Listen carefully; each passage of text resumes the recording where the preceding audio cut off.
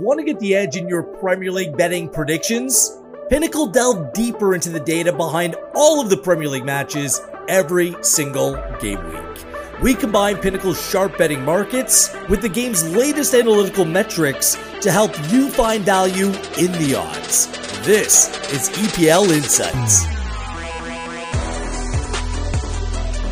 Welcome back to Pinnacle's EPL Insights for Game Week 9. 25 years of Pinnacle in everyday competitive odds. Gareth Wheeler, Jake Osgathorpe with you, back after the international break. Jake is back after taking Game Week 8 off. He went on vacation. He went abroad, got to hang out with the family, and they all fell ill while they're away, which probably compounded his misery as it was a bit of a struggle in Game Week 8. You went away and you still made picks. Flashback, it was a very good week again for me as I continue to go on this cycle of good, bad, good, bad. I'm up over 10 units of profit through 8 game weeks. You're still making a profit, Jake, just under a unit. But now that you're actually back, feet on the ground, international break in the rearview mirror, I'm thinking big things for you and your picks this week. Hopefully, yeah. No excuse, really, because I got back on the Monday after the Arsenal City game. And yeah, I've had basically a week and a half to look ahead to these Premier League picks. So, yeah, obviously I've been covering a little bit of international football. But yeah, this is the bread and butter. But yeah, I think we're at a stage now where 8 game weeks in, we've got a really decent feel as to what each team is, what they're about, what we can expect from them. So hopefully, and this is what happened last year, we went on a bit of a run where we made quite a lot of profit because we had all the data that was starting to stack up. We had a decent sample. We had the eye test. We had a lot of more matches to take into account. So fingers crossed, this is where we start, making a little bit more profit than we are at the moment. Well, that I am anyway. Yeah. Do we have a good feel because Spurs are leading the league? So listen, say what you like. At the start of the season, I said Spurs would be a better team if they got rid of Harry Kane. Now, I'm not saying that I said they'd be top of the league at this stage of the season, but I did forecast them being a lot better than what many people were suggesting. So we can talk about the title race. I still don't put Tottenham in there. I don't think they've got the depth. I think that there'll be one team in the next few matches that finds a way to stifle them, and that will be like a blueprint for everyone else. And you start to see them drop a few points. And ultimately, they're not used to deal with the pressure of being in the title race. The only thing they do have going for them is they've got a great manager, no European football. They're already at the Carabao Cup. So literally their only focus is the Premier League. So there are pros and cons, but I still just don't think that they're at the level to sustain this for a 38-game season. 4 wins for me last week, including Spurs to win, beat Luton Town, and both teams to score no. It came in at plus 174. I've hit on a bunch of those this season, which has been very profitable for me, including my 4 other wins. I made a double play. You would have been proud of me last week. Brighton and the totals just is been printing this year. I had Brighton over a goal and a half against Liverpool and Brighton-Liverpool over 3.5. 3 half wins as well. Scott McTominay, Scott, that was very fortunate. And then 3 wrong. It would have been a great week. I cannot believe that Man City lost back-to-back games in the Premier League. And that was the big one last weekend. Arsenal winning late on, a 1-0 win. Before and after the Arsenal win on Pinnacle, City to win the title was listed according to the markets at minus 175. Arsenal at plus 550. After the game, City's odds have come down to minus 140, Arsenal at plus 400, Liverpool at plus 550, and Spurs at plus 1100. What do you make of that result, and what do you make of the markets and the way they've responded? I think the result was, I don't know what to make of it, to be honest, because it was a game in which it looked like neither team wanted to lose, really, after about 40 minutes. I do think it was interesting that Man City managed just 1 shot in the second half, and they managed just 4 shots in total for the entire game. Now, I'm not saying Arsenal, because they won the shot count, were the better team, because their shots were of far less quality based on the expected goals. But I did find that quite surprising. And I do think it just underlines that, we can talk about De Bruyne, we can talk about Haaland. The most important player to Manchester City is Rodri. without a shadow of a doubt. Not only does he provide that solidity in midfield and protecting the defence, but he is probably one of their best ball players in terms of advancing through the lines and breaking lines with passes and getting people on the half turn to cause problems. Without him, they just don't look the same team. And I know he tinkered with a few things, didn't he? Brought Bernardo Silva into more of a deeper role. Obviously, alongside Kovacic, he was very fortunate to stay on the pitch. But yeah, it's no surprise, is it? They've lost 3 of the last 4 in all competitions, all 3 domestically when Rodri's been suspended. The one they won was when he played in the Champions League against a good Leipzig team. So I do think that there's a bit of a common denominator there. He's obviously back now for... Man City will be hoping the rest of the season, but just something to keep an eye on is the number of minutes he has in his legs over the last couple of years, Rodri. So towards the back end of the year, you wouldn't be surprised if he took not quite a Fabinho drop of form, but of that kind of ilk where he just starts to look a little bit tired because he didn't miss a beat last season in the treble season. This time around, and he's had 3 games off, but he will be running to the ground again because they just don't trust anyone else. Andrew Beasley did a great job on the podcast last week. He was explaining some metric, I don't have it in front of me, about how Man City performs with Rodri and without Rodri. I'm not sure if you had that data available to you, but it jumps off the page just how good they are with him in the team and how much they struggle a little bit with him out of the team. Like Bernardo Silva was playing in a much deeper role. It just didn't look right to me. Obviously, Calvin Phillips' season is not coming. It's going to be the off season when he finds himself somewhere else. I mean, it's just, I'm not sure if that affects the way that you look at City here. Are some seeds of doubt being planted around their title credentials, or is that being blown out of proportion? Like, let's be honest, there was nothing in that game.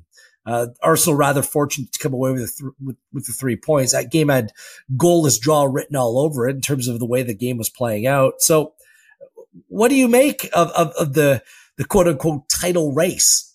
Is it still City's to lose? Like I'm looking at, Spurs and Arsenal have done really well out of the gate. I still have my eye on Liverpool here, and they were a preseason bet I made. I still think that they're very strong with room for improvement, actually, in this Liverpool side. What do you make of it, Jake? City have shown a bit of vulnerability there with Rodri, and the stat that you're talking about is that, since he came into the club, they've lost 5 of 15 Premier League games that Rodri has missed, and lost just 5 of 67 that he's played, which is, kind of just reinforces the importance there. I think City are still fair favourites. I wouldn't be putting, that their price at minus 140 kind of reflects that the market, everyone betting, everyone who's watched them suggests that they will, get things right. But I do have my doubts. Just obviously the injury list is big. Some good players that are missing there, some great players that are absent. They will come back at some point, but it's just a matter of when for me. Because if you look at the upcoming schedule, I think this is a defining period for City. The next games, they play Brighton, Manchester United, Bournemouth, which is, probably the only game out of this little run that they'll be heavily fancied to win. Then they play Chelsea, Liverpool, Tottenham, Villa. So they've got, 7-8 games there with just one, basically they play 7 of the teams we expect to finish in the top 8, which I think is, it is a huge period for City. Just the fixture list in general is set up to, looking at the start of the season, we always looked at this schedule for City to start, Burnley, Newcastle, Sheffield United, Fulham, West Ham, Forest, Wolves, and thought, there's every chance they could be on maximum points. They nearly did that. They lost just once against Wolves. And then it started with Arsenal, and you're getting that really tough schedule. And it's just a case of, can they click into gear? We know they usually click into gear in the second half of the season, but there's every chance if they don't click into gear over this next 7 games, they could drop points in 4 or 5. And the way I tipped Arsenal at the start of the season to win the league, I think they're still a good shout to do that because they are playing in what you would have to call an uninspiring, but they're playing uninspiring winning football. That's what they're doing. They don't blow you away when you watch them. They're not like emphatically beating teams like they were at this stage of last season, but I see that as a positive. It's almost like they're trying to keep something in the tank for later in the campaign. If they can just edge to 1-0s, 2-0s, 2-1s, and then kick into gear and really get on a run, I think they could do well. But looking at City's schedule, this could be a time to oppose them because, the way in which they've been playing has not been brilliant, even though they have played an easy schedule. So, equally, if you think that City is still the bet, then I would advise waiting until maybe December and then looking at the table because you might get a decent price about City to turn things around like they did last season. Good tip. I guess the good news for City, other than De Bruyne, they're back fully fit. Stones is back. Kovacic is back. And we'll see what the response or what kind of response comes from Pep. He's been on and off the bench as well. It's just been a little bit of an awkward stretch for them. Let's dig into this week's fixture list. 10 games. We'll go through the feature 5, then we'll go rapid fire. For the remaining 5, we'll share our top bets and our favorite picks of the week as well. And we'll see if we can sneak in another head-to-head or two. Jake having the leg up in that category, 3-1 over yours truly thus far this season. So let's start off with the early fixture on Saturday. It's the Merseyside Derby at 12:30 local time. It's 4th place Liverpool against 16th place Everton. Liverpool coming off a 2-2 draw against Brighton. They've gone over 2.5 in 9 of 10. Both teams to score in 6 of 7, but they've been the first to concede in 5 of 7. They play at home. They love playing at Anfield. 5 wins at home in 5 in all competitions. This season, 14 goals scored, just 3 against. They're undefeated in 13 straight in all competitions at home. And we keep on bringing this up. Their last loss in the Premier League came all the way back October 29th of last year in a 2-1 loss to Leeds United. They had the second best expected goals, courtesy of Understat at 18.74. That's only 0.04 behind Newcastle right away. So almost a dead heat in that category. Mo Salah, 5 goals, 4 assists. Tied with Erling Haaland for the most goal involvements. Jota still suspended, but Gakpo's close, and we'll be keeping an eye on Andy Robertson at the time of recording. Did his shoulder on international duty. He seems unlikely, but the way that injuries are disclosed or not disclosed this season, your guess is as good as mine. Everton coming off a 3-0 victory over Bournemouth, an emphatic win for the Toffees, over 2.5 in 6 of 7. Both teams to score in 5 of 7. This Sean Dyche side is creating chances. There's no doubt about that. They're 5th in expected goals somehow, 17.56, but they only have 9 goals scored to show for it.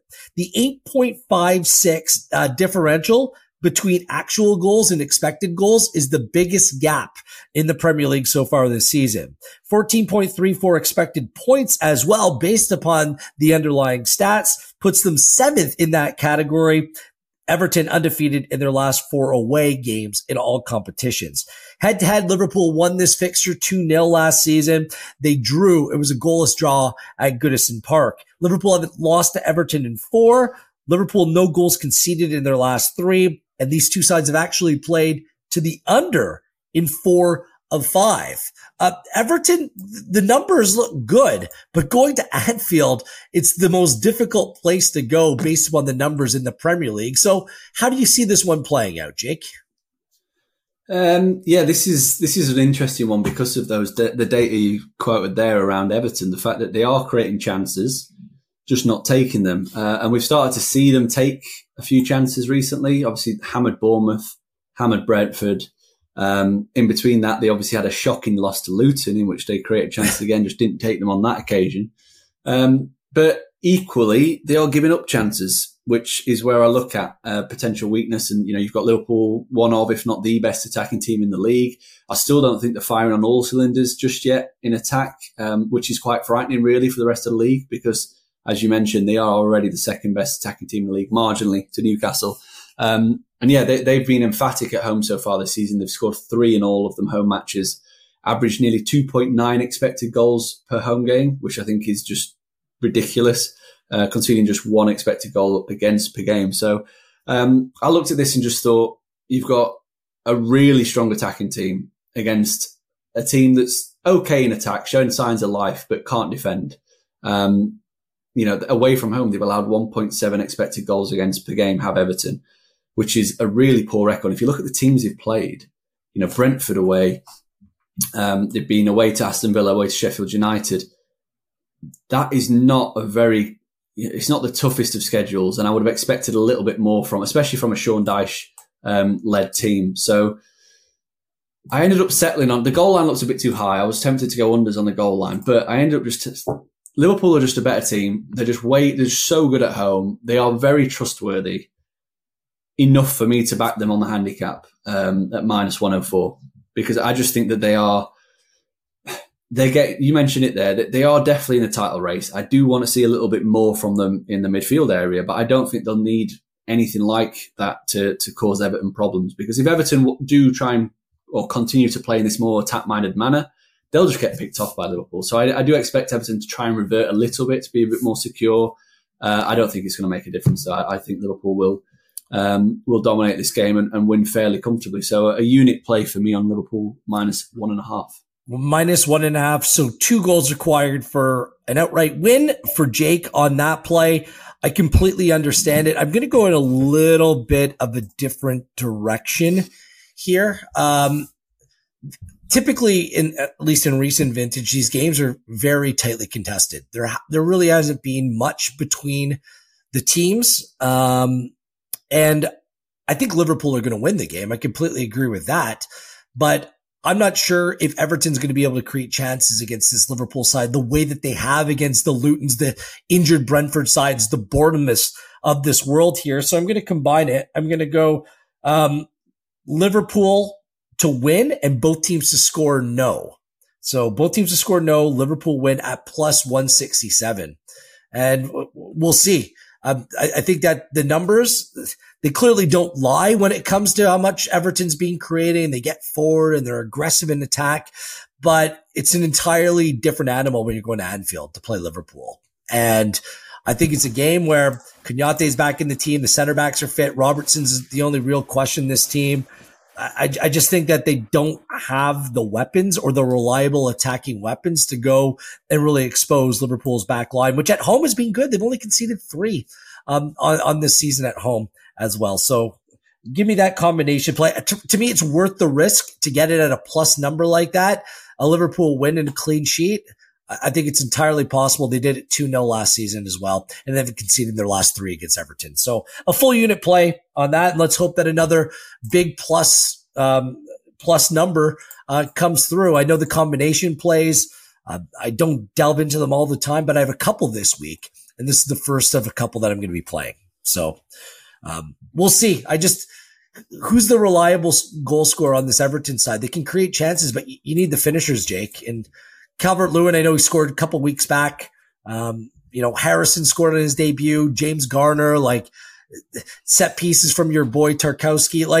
That's how they need to score goals. I just don't think that they're a team that just has natural goal scorers within the squad. So that's going to be my play this week. Anfield's been a fortress, and I just think it's going to continue to be that way. It's hard to make the argument otherwise, isn't it? Yeah, it is. I don't know. I think they're in a tough spot either way, Everton. If they have a go, they're going to get picked off. If they sit back, they're going to lose anyway. So I'd be intrigued to see what kind of approach Dyche takes, whether it is, a very Dychean kind of sit deep and try and counterattack, or whether he does just say, look, chances are we're going to lose anyway. Let's go down swinging. In which case I could see them getting on the score sheet. So yeah, at least we've got an boring international break. At least we're coming out of it with a bit of a bang, and hopefully we do get a bit of entertainment. Was a boring international break. Good way of putting it. Let's move forward. It's 3 p.m. on Saturday. 3rd place Manchester City taking on 6th place Brighton. City coming off that 1-0 loss to Arsenal. Only 4 shots, 1 on target. Holland a 0-0-0 XG. Rodri, big miss again, but he returns this weekend.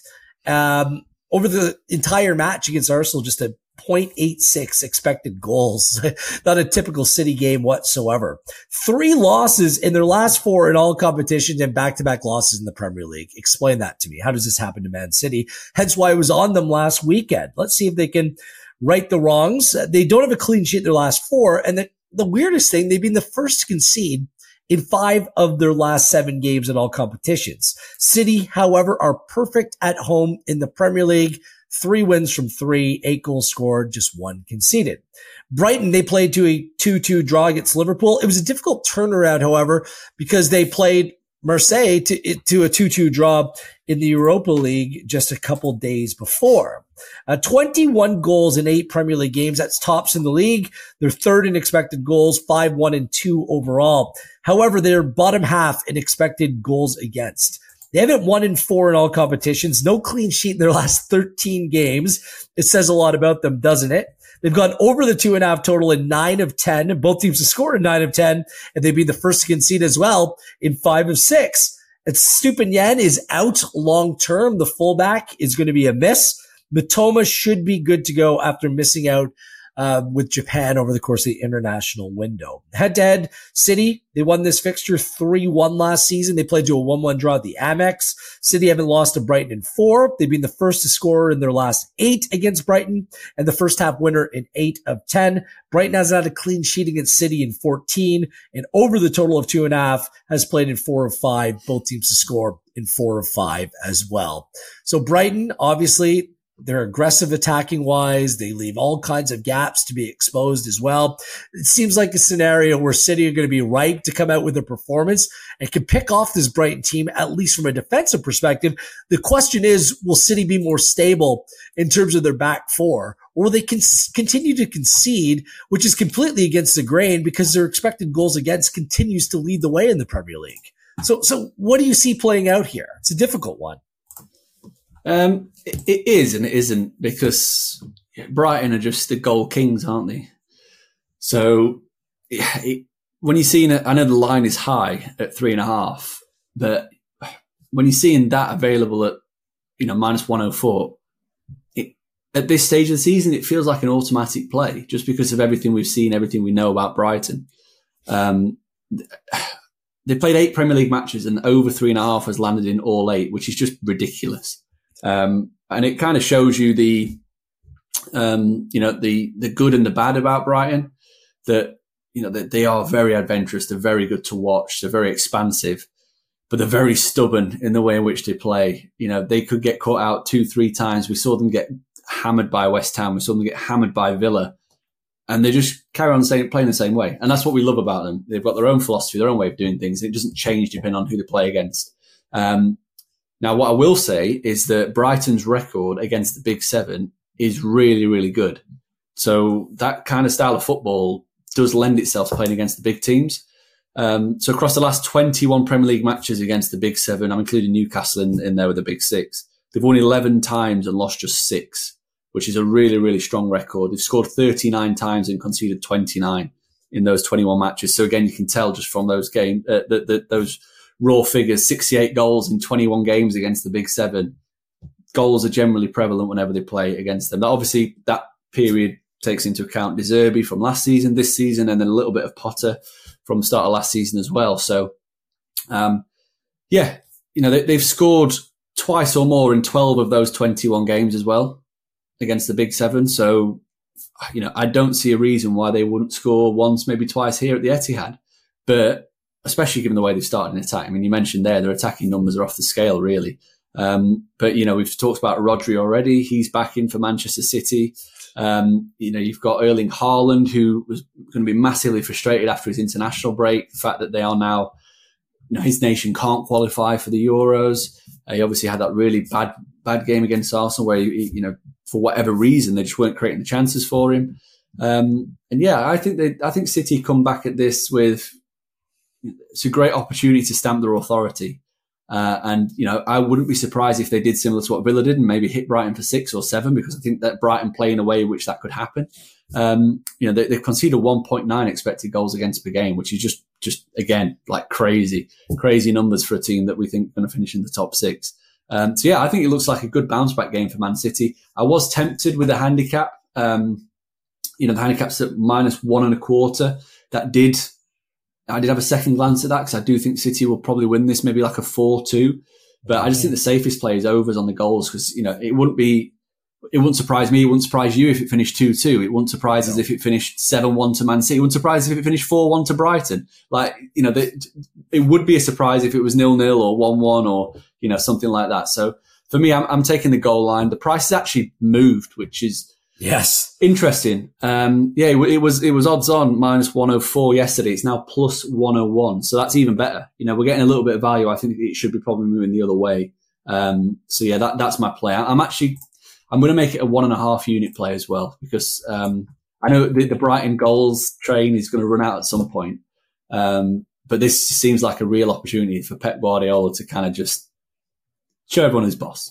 Lay down the hammer. I mean, he says that De Zerbi's like, the best manager that he's seen, other than when he looks in the mirror. The only thing that makes me nervous on that total, and seeing that the number is moved, it tempts me to turn my focus there. I actually locked in a bet already. It's actually moved a little bit, but I'll take what the number's at right now. I'm going over the goal total for Man City. So I'm playing Brighton kind of the opposite way, because I think City can easily score 3, 4. You mentioned the Villa game, could score 6 in this one. And because Brighton, the way that they play, they're going to play wide open. The only thing that adds a little bit of a seed of doubt for me is whether City just focus a little bit more on the defensive side. They didn't really give up anything to Arsenal, in fairness, at the Emirates. And some of the goals that they've been giving up, there's just been really like, I don't think they're a problem defensively. That's what I'm trying to say. And Brighton will be really tested here. I can't see City coming laying an egg and losing or dropping points in 3 consecutive Premier League games. I just can't. Yeah. I think they'll go out. The last time they lost back-to-back Premier League games? I don't know. 2018. Yeah. The last time they lost back-to-back Prem games. And I think the Premier League team with the second best record last lost back-to-back games in 2021. So City went 3 years longer than any other team in the league without losing back-to-back. So the loss at Arsenal will have come as a massive shock to the system. They're just not used to that. Right. A full unit play, Man City over 2.5 goals to be scored in this game at plus 115. That's my play. I know it's juiced a little bit, City, but against this Brighton side, I think they can't score 3, 4. It wouldn't surprise me. So that's my number one play at plus 113. I actually locked it in last night at plus 115. The number's gone down a little bit. I was also considering both teams to score and City win at plus 146. Again, it's just, if I'm going to play that, then I'd probably play it a little bit more safe and just play the total. But I'll just stay with the City goals in this game at plus 113. Full unit play. That's all. No need to dig in anymore. Agreement. Shall we move on? Another good one. Man, it's a good slate coming out of the international window this week. 11th place Chelsea plays second place Arsenal. A game at 5:30 on Saturday. Chelsea 4-1 win at Burnley. I had Chelsea to win and to not concede in that game. They conceded first. They conceded early and came back and actually scored 4 goals. They've actually scored 6 goals since Domino's outside of Craven Cottage was mocking them about how many pizzas were sold since Chelsea last scored a goal. And now they got some players back in the team and they're scoring goals. In fact, back-to-back games, they've scored multiple goals, 3 wins in a row. But they still have gone under 2.5 and 5 of 6. Gusto returns from suspension to play right back. It seems like Reece James is still a little bit off, but they have so many players that are questionable or out. If you look at their injury list, it's like 12, 13, 14 players have a question mark beside them or are out for this week. The Sassy and Broha are questionable. They're probably good to go, but a little bit of a doubt at the time of recording. Arsenal and Chelsea, what's crazy if you look at the numbers in terms of XG on Understat, Arsenal, in terms of XG, 15.8, Chelsea, 15.79. It's like a virtual dead heat there. Although Arsenal scored 5 more goals than Chelsea, 16-11. Arsenal have the 3rd best expected goals against. Chelsea have the 4th best expected goals against. It's just crazy the little differentials between these teams and how the numbers paint a very similar story. Pochettino, by the way, 4-7-4 all time facing Arsenal. As for the Gunners, 1-0 victory over City. Martinelli, the late match winner. They just had a .39 expected goals in the game, but good enough to win. Still undefeated, 6 wins, 2 draws. And it was a bounce back after a 2-1 loss at Lens in the Champions League. They've been first to score in 7 of 7. They have a perfect record away from home in the Premier League, 3 wins from 3. Saka, Saliba, Trossard, all questionable as of right now. and they do play Sevilla in the Champions League away on Tuesday. Head-to-head, Arsenal won 3-1 at home and won 1-0 at the Bridge last season, and Arsenal beat Chelsea 4 times in a row. So Chelsea showing some signs of life. Isn't enough to make a play that kind of sides with Chelsea in this game, or what are you thinking here? Yeah, not for me. I think they're definitely, it's a weird one with Chelsea because the underlying data paints a picture of a team that are trending in a positive direction, that are going to, climb into that top 4 conversation. But then if you look at the schedule, it's been really kind. So I'm definitely taking their underlying data with a pinch of salt. They obviously started with Liverpool, but then they played West Ham, who finished in the bottom half last year, and they're much improved this time. Luton, Forest, Bournemouth, Villa, who obviously we rate as a good team, Fulham, Burnley. So they played maybe 2 good teams so far this season. And if you order the table by expected points, you can actually get a expected position of their opponent that they've faced. And the average of that is 13.9, whereas you look at Arsenal, it's at 10.6. So you can see straight away that Arsenal played a tougher schedule, which means that you have to put more stock in their underlying data, even though the data is telling you that they both have performed the same. I'm not, like I said, I think if Chelsea had put this kind of run together from a data perspective and then we're coming into a nice kind bit of schedule, I'd say look at backing them like all the time. But, they've had their easy part of the schedule. Like they've played 8 games where they should have probably picked up maybe 15 points, 16 points minimum. And then you look at the next matches, you've got Arsenal, Brentford, Tottenham, Man City, Newcastle, Brighton, Man United. Like that's their next 7 games. So they basically, the data is telling you that they're going on an upward curve, but they've not been tested yet. Yeah. This is the start of their test. And I've seen enough from Arsenal to suggest that they are, like I said at the start of the season, title candidates. I think they're going to be up there again. Obviously, they've beaten Man United. They drew with Tottenham in what was a very good game.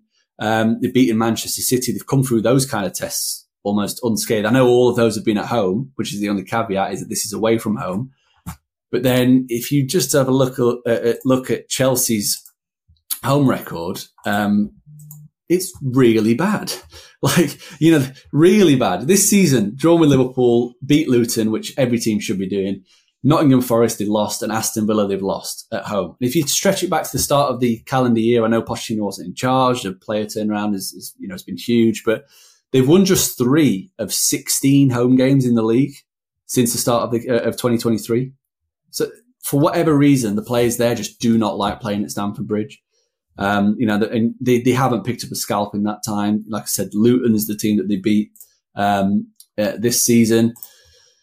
Last season, the home wins that come into this category, they beat Leeds, who got relegated, and they beat Crystal Palace, who were in the midst of, should we sack Vieira, should we not sack Vieira? So the 3 wins have come against 3 very poor teams. Arsenal obviously aren't a poor team at all, and their underlying numbers have been strong. Arsenal, a couple of years ago, they were being banded as home merchants, that they can't play away from home. That completely changed last year. They had the best away record in the league. They've kind of carried that on this time around. They've made light work of Bournemouth, a really kind of hard-fought win at Everton, hard-fought win at Crystal Palace. It's just what they do now, Arsenal. And it wouldn't be a surprise if they went there to Stamford Bridge and won 1-0, ground something out. I'm definitely leaning towards Arsenal and quite happy to take them on the handicap, minus a quarter at plus 105. So the line has moved. It's got shorter, which suggests that, the sharps are kind of thinking the same way as what we are in terms of the Arsenal are definitely the team to be siding with. And, ultimately taking them at minus a quarter means that if the game ends in a draw, you make a half loss. If Arsenal win, you get, a full payout. So, that for me is the way. And I did look at the unders. The unders did call my name a few times and say back me, but I just think the Arsenal play is the way in. Arsenal at plus 137 to win, very, very tempting. I got to be honest with you. I might have to jump on that. But like you, the unders were calling my name. under 2.5, a full unit play at minus 108. Like this is a Chelsea play. You said something earlier in this podcast about Arsenal that they're managing games. It hasn't always looked great, but they're doing enough to get over the line. So keeping things tight, especially away from home in this game. I just think under 2.5 is the best play to make at minus 108. Yeah, and plus 130. I'm just gonna leave it at. The problem is I just don't know who's going to play for Chelsea in this game right now. I might end up making a play on Arsenal once we have some clarity, once the managers speak about who might be playing for both sides. If there's no Saka in the team again, I think he's just such an important player to this Arsenal team, especially in a game like this. And Chelsea, didn't bother him against Man City, did it? But that game should have ended in a draw. Like, the way that it played out. It was a little bit fortunate. Playing at home at the Emirates, they'd be great at home, Arsenal. So great away. Yeah. Haven't lost. I get that. The absentees at Chelsea are much more important, I think, because Disasi, he's injured. Badiashile's still not back yet. It looks as though they're going to have to shift Colwill to centre half, which means Kukurea is going to have to play at left back.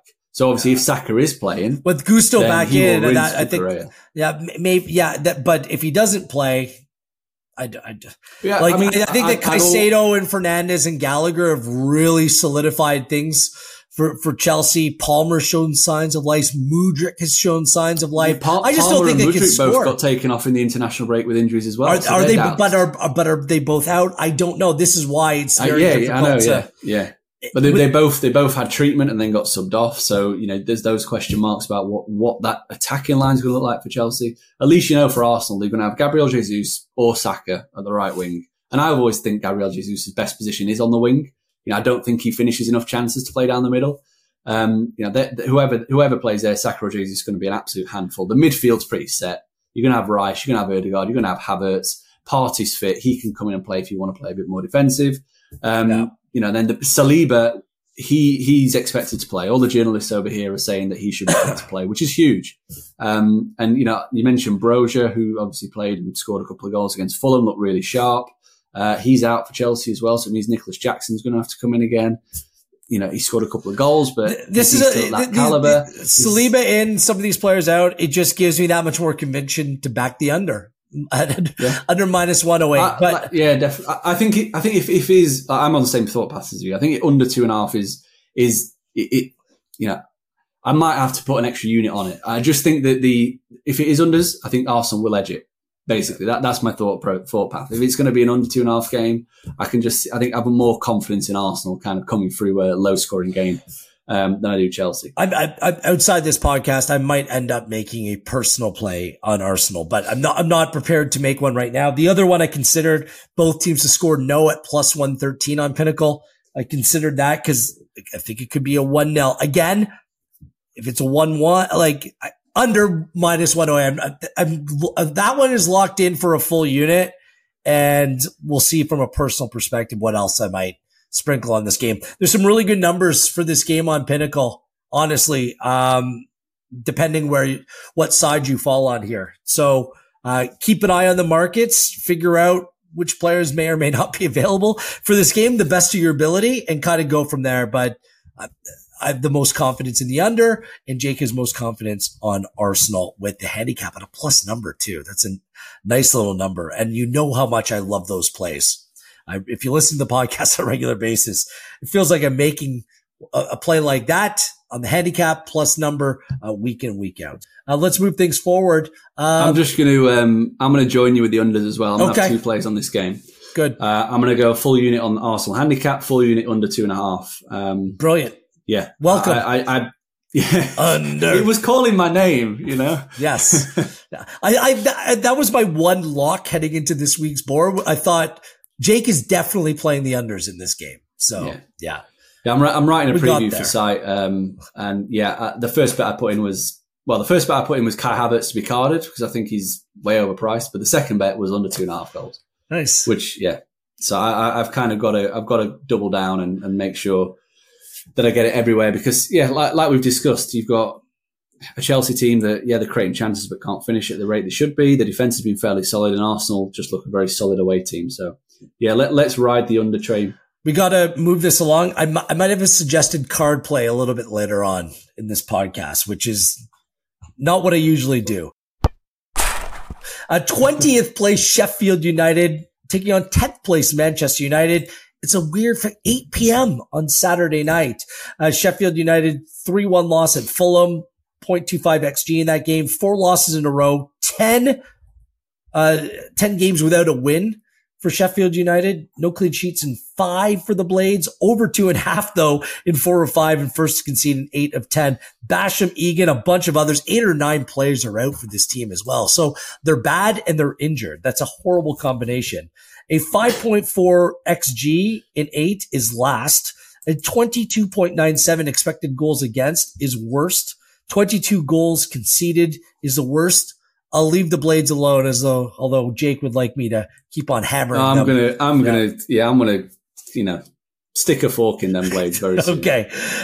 United, 2-1 victory. Scott McTominay saves United. Dun, dun, dun, dun, dun. Scott McTominay. I've had that song in my head for the last week and a half now. They actually had a goal chalked off, and then McTominay scored 93rd, 97th, Bedlam at Old Trafford, and the team could breathe easily in terms of the press for a couple days, and the ownership things came out. It's chaos once again. Ho-hum. They were coming off back-to-back losses, 1-0 to Palace, 3-2 to Galatasaray. They needed a positive result, although it wasn't pretty. It ended a streak as well of 3 home losses out of 4. Still, they've lost 6 of 11 to start the season at Manchester United. Only 9 goals scored in 8 games. Big problem. Only 12th in expected goals. Big problem. However, their team has gone over the total of 2.5 in 7 of 9 and no clean sheets in 3. 1 win in just 3 away games this season and just a 4.25 XG in those games. 2 goals scored, 5 against away from home. Their injury list, I don't know who's going to play. Varane missed the last game. Is he going to come back? I don't know. Reguilon's got to be close to coming back. Mainu close to coming back. Casemiro suspended against Copenhagen, yet he's making the return back from South America for this game. And he came off early against Venezuela, but played in a 2-0 loss to Uruguay. So we'll see. Home to Copenhagen, like I said, Tuesday before the Manchester Derby next weekend. But then they have 3 straight home games over the course of that stretch. Copenhagen, City, Newcastle. So a big couple weeks for Manchester United. Head to head, United beat Sheffield United back in 2020. It was a 3-2 final in this fixture. However, that 2020 season, the Blades went down, but they still beat United 2-1 at Old Trafford. Sheffield United, no clean sheets in 9, but they've gone over 2.5 in 4 of 5. What's the play here, Jake? Are you going to just stick a fork in them and back the unpredictable, the erratic Manchester United side in this fixture today, this weekend? Hell no. No, you can't trust Man United right now, no matter who they're playing against. I'm trusting them against Sheffield United. I'll tell you that much. Oh, yeah, I obviously fully expect them to win. They're minus 233 to win the game. They should win, but come on. You can't back them with much confidence, even though they are playing Sheffield United to cover a handicap. Not saying I'm taking Sheffield United on the handicap at all, because that's not what I'm doing. But yeah, you mentioned it there. United, they rank very much mid-table on all the major metrics so far this season. Their attacking numbers down massively on last year. 1.5 expected goals for per game this year. Last year, they're up at 1.9, so it's a fairly big drop-off. And away from home, just 1.3 expected goals for per game. And, against Burnley, they just did enough to win. They kind of kept Burnley at arm's length. It was much more of a defensive, kind of battle than what we'd expect from a team of United's caliber. And yeah, the Blades are just rubbish. There's no 2 ways about it. And to put it into context, since 2014, no team has accumulated fewer expected points than Sheffield United have after 8 games. I cannot understate. So on Understat, their expected points is, I think it starts with a 2. It's 2.42. Now, I cannot understate how difficult it is for a team to get that few expected points from 8 matches. For those who don't know how expected points is calculated, you basically take the expected goals for and against from an individual game, You run a Poisson simulation. You basically re-simulate the game thousands, tens of thousands of times. You get a percentage chance of team A winning, team B winning, and the draw. And then once you've got those percentage chances, you multiply, by, obviously you get a win, you get 3 points. So you multiply team A by 3, multiply it by 1 to get a draw, and then you end up with your expected points. It's so difficult to get that few expected points through, 8 matches. Like the second worst since 2014, second worst team picked up over 4 expected points, so nearly double what Sheffield United have managed. So that kind of just hammers home the context of just how bad. Like at this stage of the season, they are historically bad from a data perspective. Granted, they've had a toughish schedule. They've played City, they've played Spurs. They almost beat Spurs. How does that? Anyways, yeah. But either side of that, they didn't. Palace, Forest, Everton, West Ham, Fulham. Like they've not. Other than that, it's not been like they've had the gauntlet of all the big teams. So, their attack has been non-existent. 0.7 expected goals for per game. They're very much a defence-first team anyway. They're going to set up in this match exactly the same way as they did against Manchester City. Try and snatch a goal and sit deep and just defend for their lives. Similar to what they did against Tottenham. Didn't work against Newcastle. They were all over the place. Man United's attacking struggles. Sheffield United being a defence-first team. I have to go with the unders. The line's set at 3, which I'm very happy with because obviously if it finishes 2-1, as quite a few of those games we mentioned does, I get a push. And the uncertainty around Manchester United's team news, the attacking players that they have fit, the attacking players that still perhaps haven't gelled, definitely has me leaning towards this being more of a game in similar mould to what we saw them do against Burnley, which was like a 1-0. Maybe a bit more controlled this time, given the lack of attacking impetus United have among the ranks. So, yeah, under 3. I'm going to go 1.5 unit play minus 102 is the price. So, yeah, that's me. I'm guessing from what you were saying earlier, you're going to be taking United on the handicap. No, I'm not. I actually considered the unders, strongly considered the unders. These might be famous last words, but I think United are just going to turn around their form and be a lot better. I realize, Rasmus Højlund looks to be the real deal. United been playing this season, never mind the defensive errors and the comical stuff and the lack of players available due to injury. Their best players have been completely out of form. Rashford, Bruno Fernandes, their top players they've really missed Luke Shaw on the team. They desperately need him back to provide some balance in the team. They have nothing down that left-hand side. I think once they get that, they're going to be a little bit better. And Bruno's coming off some good performances in the international window. Højlund continues to perform. Rashford scored a good goal. I think it's a matter of time. Is Højlund fit? He got kicked about. It sounds like he got hammered, didn't he? He did against San Marino, but it sounds like he's okay. He's a big boy and he's young. He's a young, strapping lad.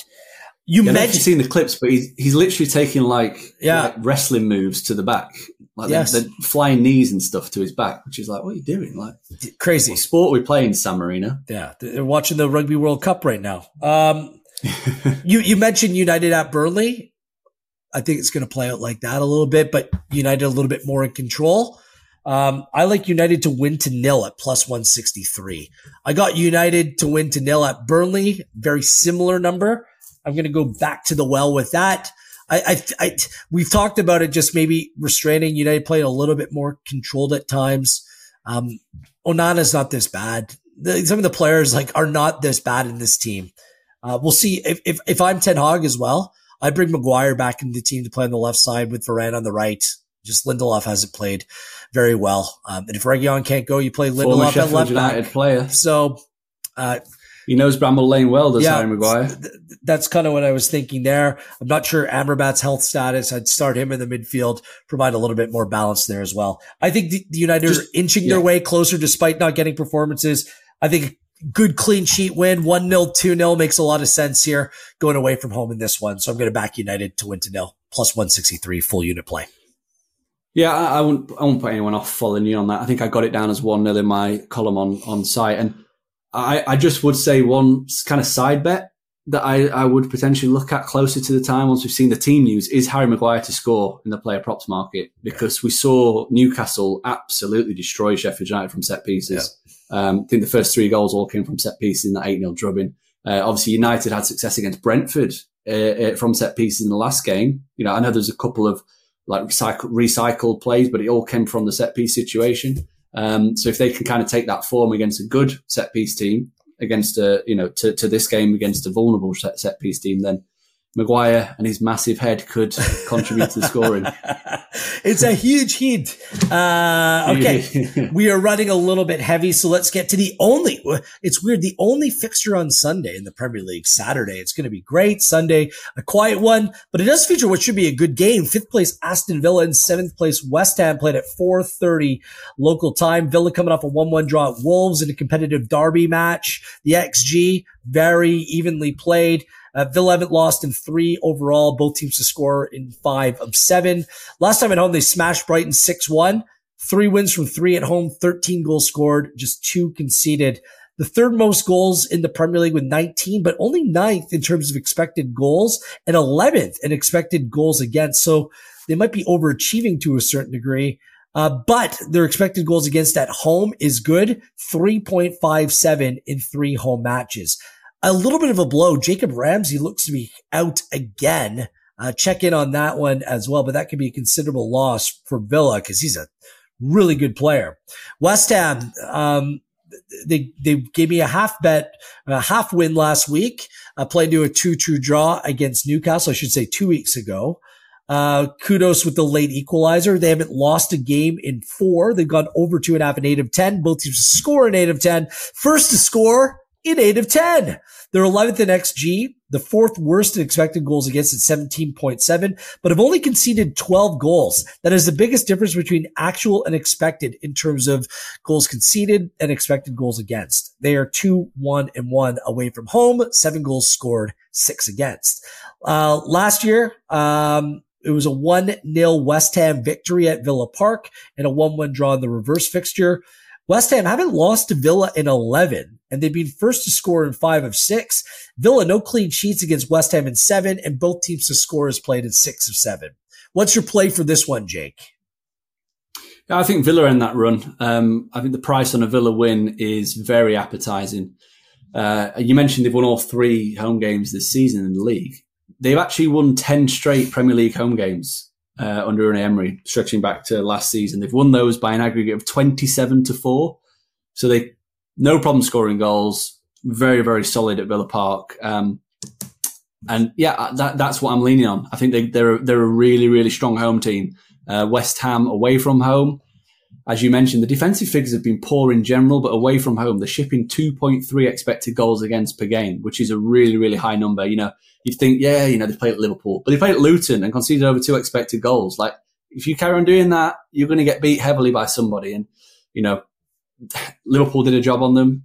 That was not really a contest. I know West Ham got a goal, but Liverpool just created loads. And I know they went to Brighton and caused a huge upset there, winning 3-1. But they did. Aston Villa are more streetwise than Brighton. Unai Emery is happier than Roberto De Zerbi to switch things up a little bit. He'll look at the opponent and he'll tweak his tactics slightly. De Zerbi doesn't do that. De Zerbi says, no, we're playing like this. And I think that's what gives Aston Villa a small edge over Brighton, maybe in the long run, but also when they're coming against opponents like West Ham who like to play in a certain way. I think Villa are more than happy to kind of adapt their approach. And Emery's a great coach. Villa have got really good players. They're stacked. I know you mentioned Jacob Ramsey. Obviously, Zaniolo's being investigated for all sorts of stuff in Italy at the moment, so he's not going to be there. But I still think they've got a deep enough squad to be able to deal with all that. So full unit play, Villa to win. And I have a feeling this might be a head-to-head. This is 100% a head-to-head. I'm on West Ham on the handicap, and it's a full half goal, and it's at -106. West Ham are a good team. Like, every time I look at them, they might have lost Rice, but they've gained some depth, and I think they're playing really well in their shape. Alvarez, Ward-Prowse, they add a lot of bite to this team. And I just think that they're a side that can go to Villa Park. And this game for me is draw written all over it. And I'd be thrilled if they came away with a draw and a head-to-head win for yours truly in this one. And some teams just play really well against other teams. David Moyes and West Ham play really well against Aston Villa. So I could see West Ham coming away with something here. Head-to-head. Let's close that gap and start pushing things in the right direction here. So, yeah, I have very fond memories of the last time we did a head-to-head that involved Aston Villa, because they did me a real solid favour. Yes. Yeah, I like it. I think that the West Ham are good, but I don't think they're as good as what their results and league position suggest so far this season. I think Aston Villa have still got quite a bit left in the tank. Okay, let's see. And let's go rapid fire for the remaining 5 games. 15th place Brentford against 18th place Burnley. Do you have a play in this one? No bet. No. I was considering Brentford on the handicap, but I'm happy to leave that alone and just want to see a little bit more from Brentford. They're a team that the results don't reflect how good they've been so far this season. So the 7th best on XG, obviously sitting in the bottom half on results. So I do expect fortunes to turn, but I don't know. Burnley, they've had a tough start to the season. This is the 3rd game of their opening 9 that you probably look at and go, actually, we could probably get a result here. And they got a result in the last 2. So enough of me to just swerve. A half unit play on over 2.5 at -109. I think Brentford's okay from an attacking perspective, but both are just a mess defensively. Both concede at will. Brentford, no clean sheets in 8. Both teams are scoring 6 of 8. Burnley, no clean sheets in 3 and have the 2nd worst expected goals. But it's just, I think they can score against this Brentford side because they're so bad defensively. It was amazing that it took United so long to score against them last time out. So over 2.5, just a half unit play at -109. 19th place Bournemouth against 14th place Wolves. Gary O'Neill going back to the vitality. Does their former manager heap on the pain to Bournemouth, who it's really been a struggle to start the season? Yeah, I'm not sure they could do, but the play I'm making is goal line. I'm taking the overs. I was looking at both teams to score, but it's just too short to back now. Obviously they were hammered last time out Bournemouth by Everton. They really need a result. The schedule's been tough to start the season. I think we have to give them credit for that. That they could have had an easier start, but Iraola's on a hot seat, and ultimately, they are going to need to start picking up results. And I think they played 5 of last season's top 9, plus Chelsea, who were improved, plus the Conference League winners West Ham. So they only had 2 games against teams that they would probably expect to beat. Wolves creating more than last season, but they're also conceding more based on the underlying numbers. They're allowing 1.9 expected goals against per game. So I'll take the overs in the Gary O'Neill derby. Lamine suspended for this one for Wolves. Both these teams have been dreadful. Wolves have been punching above their weight. Both are in the bottom 4 in expected points. This is a must win for Bournemouth here. So give me Bournemouth on the handicap at -0.25 at +109. Safeguard yourself. I guess if they draw, it's a half loss, but I think that Bournemouth can win this game, and I'm taking them at a plus number. It's what I referred to earlier, these handicaps with the plus number with the safeguard put into place. Bournemouth -0.25 at +109. Forest and Luton Town. I've settled on a no bet for me, but I considered both teams to score no and the under 2.5 at +128. Just some suspensions, a lot of players out for Forest. I don't want to touch Luton Town away from home, so just no bet for me in this game. Yeah, no bet for me either. Don't like anything in this game at all. No. So no play for either of us there. Let's move on. 8th place Newcastle and 9th place Crystal Palace. St. James's Park has been very good to Newcastle. Palace, who's still fit for this team? That's going to be the question heading into this weekend. Seriously, Jake. Roy Hodgson? Yeah. Get him in the lineup. Yeah. Do you have a play in this one? Yeah, I was toying with Newcastle on the handicap because their home record is phenomenal. But I just wonder if they've got maybe one eye on the Champions League game that's coming up in midweek. They play Dortmund at home. That if they win that, they're in a very strong position to qualify. I don't think they'll need to be at their very best to beat Crystal Palace. So I think this could be a very similar game to what we saw them do against Burnley, which was obviously finished 2-0. Would see them cover the handicap, but just for a bit more security, I'm going to take the goal line under 2.75. The line's at under 2.5, but I'm just going to bump it to 2.75, slightly shorter price. You're still getting minus 125, but you just have that extra bit of security that if there is 3 goals, you get half a loss. Head-to-head, Newcastle lost to Crystal Palace in 5. They played under 2.5 in their last 5, and it's finished goalless in their last 3 meetings between these teams. 0-0. Like, if you can make an exact score of play, 0-0, is it worth a punt? I don't think so, but I'm doing one of those combo plays because I think Newcastle will win, and I don't think that both teams will score. So both teams will score no. Newcastle win at plus 140. Newcastle, their metrics are outstanding. Anthony Gordon coming back in. And this Palace team, so many injuries to key players like Elise Lerma are close.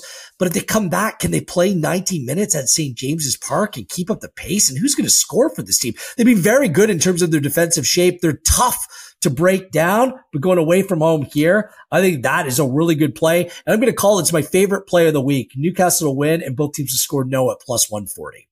And finally, we do have Monday Night Football this week. It sounds so weird to me. I can't believe we're living in this world right now.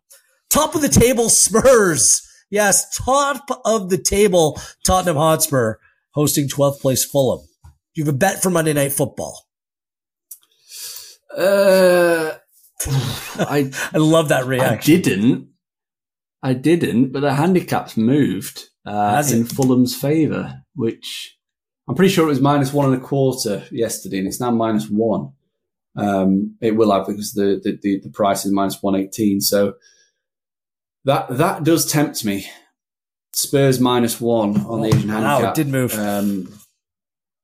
Yeah, so I'm probably going to go a unit on Spurs minus 1. Obviously, that means that if they win by 1 goal, we get a push. If they win by 2, we get a win.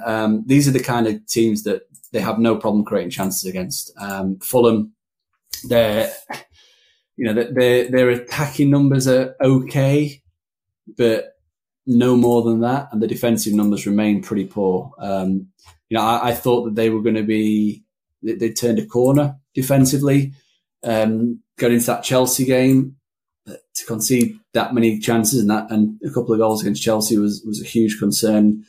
Yeah, you only have to look at the matches they played against a lot of the teams that we expect to be better. Arsenal 3.2 XG, City 2 XG, Chelsea 2 XG. I think Spurs are not quite at that level, but they're at home. The feel good factor's there. They've basically got a fully fit squad, and there's question marks about Heung-min Son, but yep.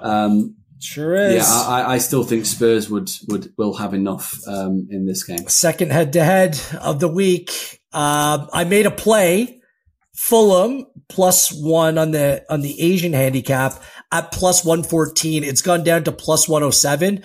I made that bet when I saw not only Son limp off for South Korea, but Romero came off at halftime injured. In Argentina's international friendly as well. Their 2-0 victory over Peru. As soon as I saw him unavailable through injury, I made that bet because it's not just Romero. It's not just Son. Basuma is suspended for this game as well. So you're going to bring in Skip. You're going to bring in Højbjerg.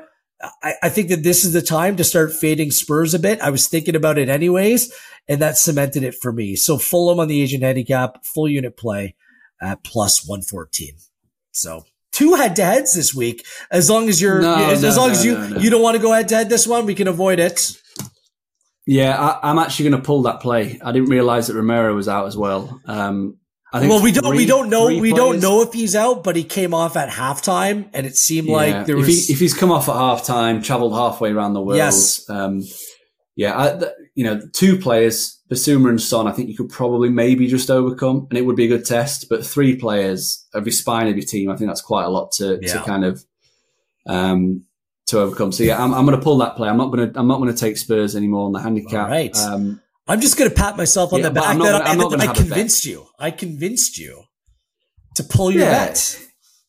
Yeah, it's not because of a pro Fulham perspective. I'm still not very high on them. I don't think they'll go down, but I don't think that they're capable of causing too many upsets against these kind of teams. But this could be a good opportunity for them to do that, especially with question marks about Solomon as well, and what the club are going to do with him. He's been very vocal on the stuff that's been happening between Israel. Have been happening in Israel. So quite a lot of clubs are starting to kind of suspend players for having. Isn't he? I think he's out through. I think he's out through injury. Anyways, is he through injury? Yeah, as well? He's out through injury. Bentancur's out. And then you've got Brennan Johnson as well. I don't think that he's available yet either. Yeah. And if so, he's just coming back. It's just, I think this is a good time to start fading Spurs a little bit. Matchup pending. I don't love Fulham. I don't love their attack. I don't love their defenders. I do like their midfield. And I think in a game like this, take Basuma out of the team. I think that Polina can kind of control things there and keep this game manageable. Might lose by a goal, get your money back. I just don't think that Spurs run away with this one. I understand Fulham against other top teams haven't been very good. I completely acknowledge that, but this is context dependent. And with the questions around key players for Postecoglou's side, I think that this is a decent play on Monday Night Football. We'll see. Fulham let me down against Chelsea at home a couple of weeks back. We'll see if they can have my back here. Yeah. Jake, before we run, we're late. Your favorite play or best bet of the week? I like my Newcastle Crystal Palace combo play at plus 140. What do you say? I just like the goals at the City Brighton game. Everyone likes entertainment. Everyone likes watching goals, don't they? But that price, the way in which Brighton are defending, City with a point to prove, that's the one I'm strongest fancy about. Brilliant. Good to have you back, Jake. You can follow along on Pinnacle's social channels on X, on YouTube. Subscribe, like, spread the word, help support this podcast. On Pinnacle's website, in our betting resources section, head of the new NBA season. It's right around the corner. Copywriter Scott Cullen has written his comprehensive season preview, exploring some of the best future plays. And with matches including AC Milan against Juventus this weekend, Dr. Patrick May looks across the Bundesliga and the Serie A slate of games, comparing Pinnacle's odds with Goal Impact's player model to help you find value. Pinnacle, it's not just for your betting, the most competitive odds in market, great resources to help educate you before you make your plays. Jake, where can people follow along with you and your outstanding content on a week-to-week basis? So on Twitter or X, whatever you want to call it, at Jake Oz, 2 Zs, and I'm writing for sportinglife.com where, you'll find my full Arsenal-Chelsea preview with that Kai Havertz card bet, because he's a very dirty player. People don't realise he is a real, and that was when he was playing up front. Now he's playing a little bit deeper against that midfield at Chelsea. I think he could be interesting from a player prop perspective. I just wanted to bring this up because I know we had no play for Forest and Luton Town. I want to mention this in terms of the cards market. I forgot to do this. There has been a sending off in the last 3 games that Forest has played. And I think that this game has cards written all over it. And head to head between these two teams, there's been a sending off in 3 of the last 4 meetings between Luton Town and Nottingham Forest. So, 2 scrappy teams, missing key players. The cards market for that one, I know we had no play, but I might have to dig deeper and maybe find a little something there. So thank you for reminding me in a completely unintentional way, because we've gone way over time for this podcast. Apologies to our editors, but we hope that it provided a little bit of insight as the Premier League is back this week. We'll catch you next week. Good luck with all of your plays. This has been EPL Insights for Game Week 9 in the Premier League right here, courtesy of Pinnacle.